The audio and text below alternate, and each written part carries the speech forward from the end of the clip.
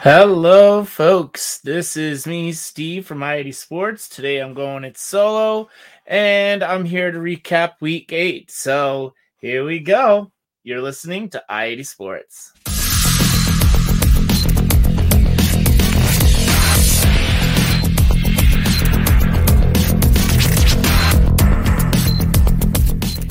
All right, so to start us off for the day, I'm just going to straight up just go right into the traffic report. There is so much that has to be got to today, so let's just get right into it.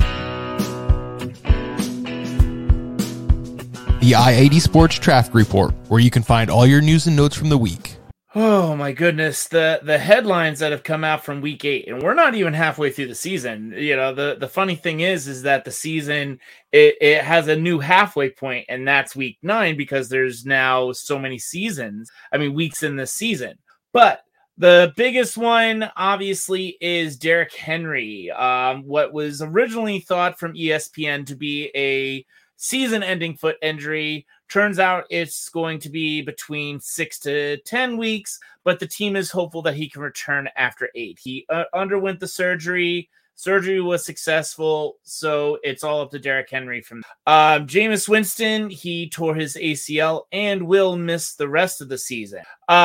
Even though this really isn't fantasy relevant, this just popped up out of nowhere. Rams rookie Tutu Atwell, the second round draft pick from the Rams. He has -1 fantasy point on the season. He's actually out for the rest of the season with a shoulder tear. Aaron Rodgers, Saquon Barkley, and AJ Green, they are all on the COVID list.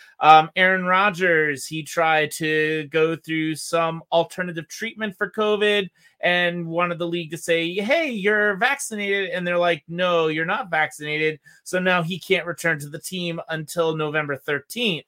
So Jordan Love will be getting the start for the next 2 weeks. Odell Beckham, right now, he is away from the team practices as he's discussing his future with the organization. Michael Thomas, who everyone has been holding out hope that he would eventually return to the team from his injury, he has been moved to season-ending IR. Kyler Murray is out 1 to 3 weeks with an ankle injury after the loss to the Packers. Deshaun Jackson, the former Rams wide receiver Deshaun Jackson, was waived after he couldn't find a trade partner on yesterday's trade deadline. But, I anticipate there's going to be a market for him for the 34-year-old speedster. However, I'm only going to touch upon this briefly. Obviously, the biggest news out of all of this is Henry Ruggs. He has been released from the Raiders after a fatal DUI accident that resulted in the death of a 23-year-old woman and her pet dog. He was under the influence, and all reports are showing that he was driving well over 156 miles an hour was the highest I saw. So, our thoughts go out to the woman's family.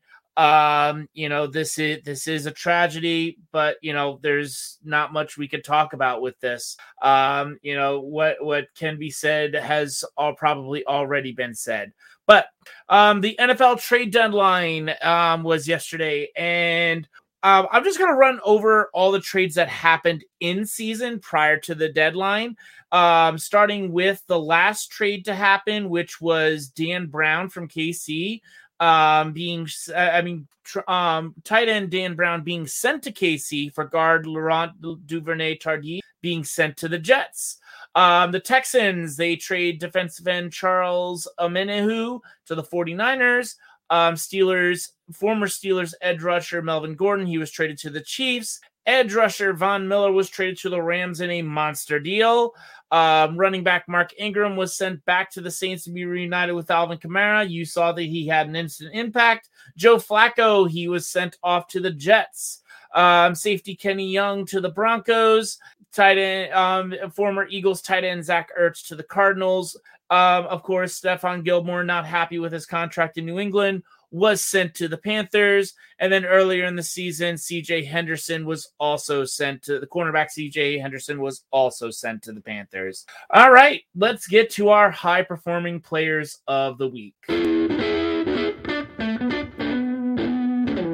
your I-80 Sports High Performance Players of the Week.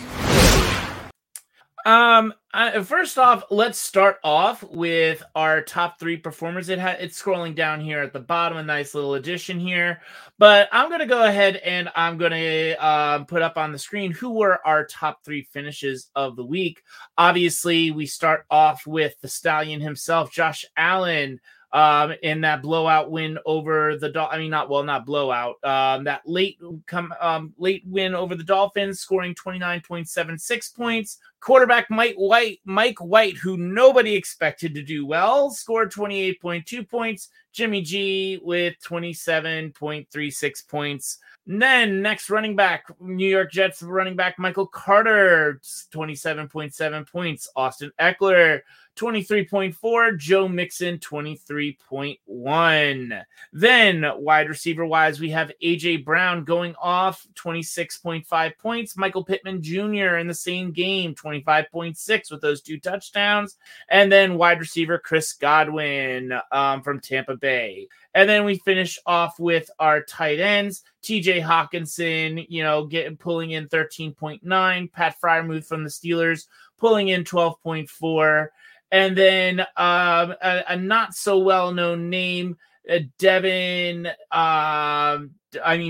Jordan of the Houston Texans, scoring 11.6. All right, so now let's get into who I thought were the high performers of the week. So I went outside the top 3 just to label some players who did really well this week. And the first one that I'm starting with is quarterback Justin Fields. He had 175 yards passing, 1 TD. He also had 103 yards rushing for a rushing touchdown. And even in the loss, the Bears rookie played really well. He was making great passes, and he spread the ball around to 5 different receivers.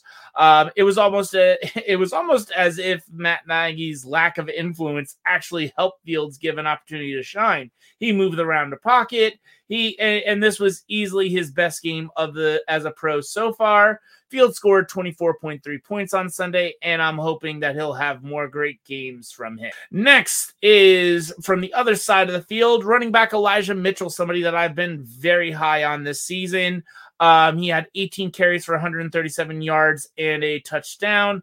I really appreciate that Mitchell has gotten the reins to this backfield. JaMycal Hasty and Kyle Juszczyk have each had their roles in this backfield. And Trey Sermon, he's just a ghost in this system right now. People were excited for him, but he just hasn't caught on to the system. I think Mitchell is obviously the heir apparent to Raheem Mostert. He makes moves that Raheem Mostert just does not make. He might be a little bit faster. The way that he hits some of these holes is just miraculous. And, there is durability issues. He's currently being held out of practice with a minor rib issue, but, there's nothing saying that he's not going to be on track to start. And then finally, I'm going to give Tyler Lockett some love. I don't give this wide receiver a lot of love, especially since, in the last 2 games with Russell Wilson down, he's been a ghost in this. This week, though, he, just as people were writing him off, leave a comment in this video below if you started Tyler Lockett in your fantasy draft this week. Not fantasy draft, in your DFS lineups this week. And I'll be surprised because, he had 12 catches for 142 yards. He didn't get the 2 touchdowns. Those went to DK Metcalf, and DK Metcalf's first touchdown looked beautiful. But in half PPR, Lockett was actually able to outscore Metcalf this week. And now let's go ahead and get to the rear view. The I-80 Sports Rear View, where we take a look back at topics from last week's show.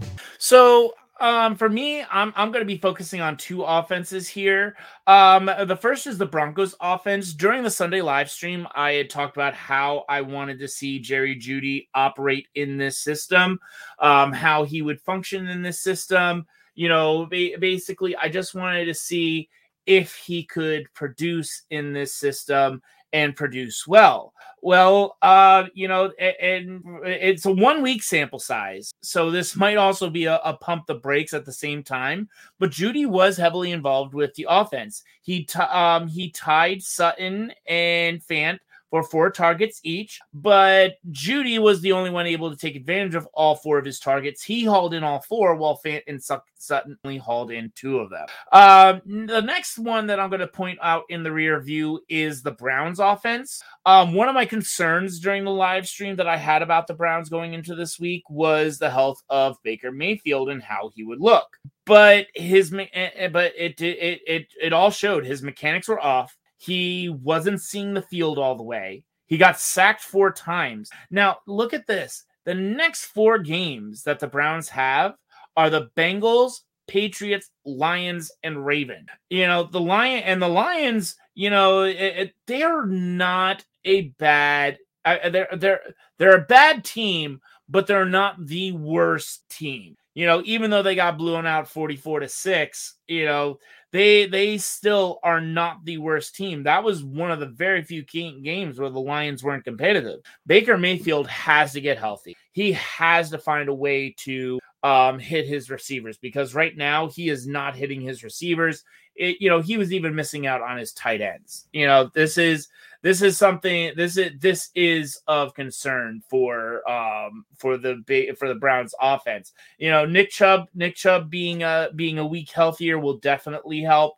He did play well despite all things considered, but it just is what it is. All right, let's hit pump the brakes.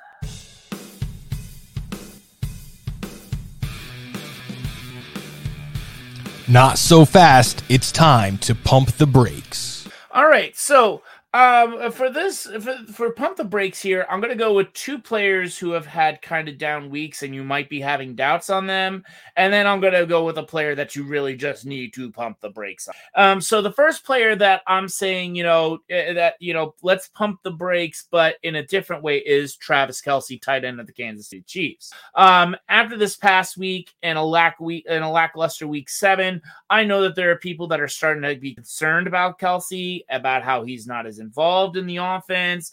And I want to reassure everyone that Travis Kelce will be fine in the long run. This is probably just one of those stretches where players are just not producing like they normally do. I mean, Tyreek Hill, how many times have we talked about Tyreek Hill having up and down games? It happens. And especially since the Kansas City Chiefs offense is still not playing that well.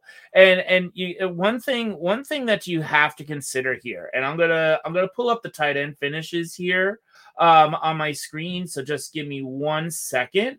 One thing I want everyone to pay attention to is I want everyone to pay attention to the top tight ends. Look at this right here. Travis Kelce is still, even with a bad game, Travis Kelce is still the number 1 tight end by more than 10 points. Mark Andrews, who was on bye this week, Mark Andrews, scored, he's still the number 2 tight end. Mike Gesicki, who has been on the rise, he did go up to the number 3. And of course, because TJ Hawkinson just happened to have a good game and was a top 3 performer, he's back in the top 4.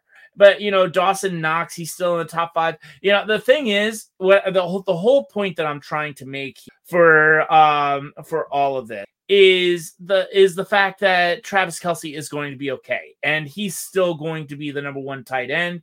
I mean, with George Kittle coming back, maybe that will be some type of a threat in the long road if Kelce gets to struggle, but I just don't see that happening. Now, the next player I want to touch upon is wide receiver.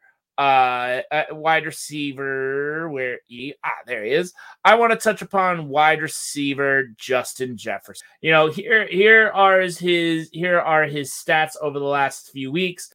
Justin Jefferson, he started off with 5 straight games of just solid production. But then over the last 2 games, he's averaged 6.05 points per game. And this is more of a pump the brakes of just he's going to be okay. He is the number 1 wide receiver on this team. It only took Adam Thielen's performance this week for Adam Thielen to finally once again leapfrog for Thielen to once again leapfrog Justin Jefferson. He is still a productive wide receiver. This was just a down game, so pump the brakes, because I saw those tweets on Twitter. I was seeing people who were saying, "Oh, is Justin Jefferson a drop candidate?" No, he's not, and shame on you for thinking that. Justin Jefferson will be just fine. And so then the last person I want to focus on, and I'm gonna go ahead and stop sharing my screen now. And the last person I want to talk about is Jacksonville receiver Jamal Agnew. I'll share my screen once again just to show you how far down he is. So Jamal Agnew is wide receiver 63. Let me scroll this up a little bit just so you can see. He is wide receiver 63. Look at his output. It shows that he is a wide receiver 63. That week 2 6 points, that was a return touchdown. That week 3 6 points, that was a return touchdown. He got involved a little bit while he was in London, but he's not a viable option. This does bring into account, that, he now has more points than Allen Robinson, but that's a few for next week's show, because I'll be talking about Allen Robinson then. But what I'm trying to say is, folks, if people are considering picking up Jamal Agnew as on the waiver wire or anything, please refrain from doing that. Please don't do that. Jamal Agnew is not an add to your roster. So now the last part of the show, and we didn't make a drop for this. This is something that Bob and I were kind of toying with possibly adding. So I'm just going to go ahead and do it. And this was our weekend surprises. We haven't come up with a name for this yet. These are just players who surprised us this weekend and what we think about it going forward. And so I'm going to give you 3. And the first one is Cedric Wilson, wide receiver of the Dallas Cowboys. Cedric Wilson obviously had that difference-making touchdown that turned out to be the difference in having the Cowboys, really start to gain control of that game from Minnesota and just never let go. So that was one big part of it. And he has been seeing targets over the last few weeks, and it comes to mind, with Michael Gallup eventually going to be coming off of IR. I mean, I think reports are saying that he's designated to return to IR after the bye, because the Cowboys are on bye this week. And so, I'm just going to go over his target shares. We'll go over his target shares together, friends. And I'll give you my opinion as to whether or not you should consider putting him on your roster. So here are his target shares so far in 2021. Game 1, 3 targets. And actually, let me just throw this up on the screen. Presented by Sleeper. So let's see. Here we go. Cedric Wilson, week 1, 3 targets. Week 2, 2 targets. 4 targets, 2 targets, 1 target. Against New England, he had 7 targets. And then even in the game where he had that difference-making touchdown, he had 3 targets. And it is a surprise performance that we cannot deny. But, outside of an outlier game where he scored 10 points against Carolina, no, that's not, I wouldn't consider him a viable option, but, it was a nice surprise performance. All right, so my next surprise performer was Boston Scott, running back of the Philadelphia Eagles. And oh my word, Nick Sirianni, the coach of the Philadelphia Eagles. I'm convinced at this point that he is just playing with us, that he's just messing with us. I mean, look at this.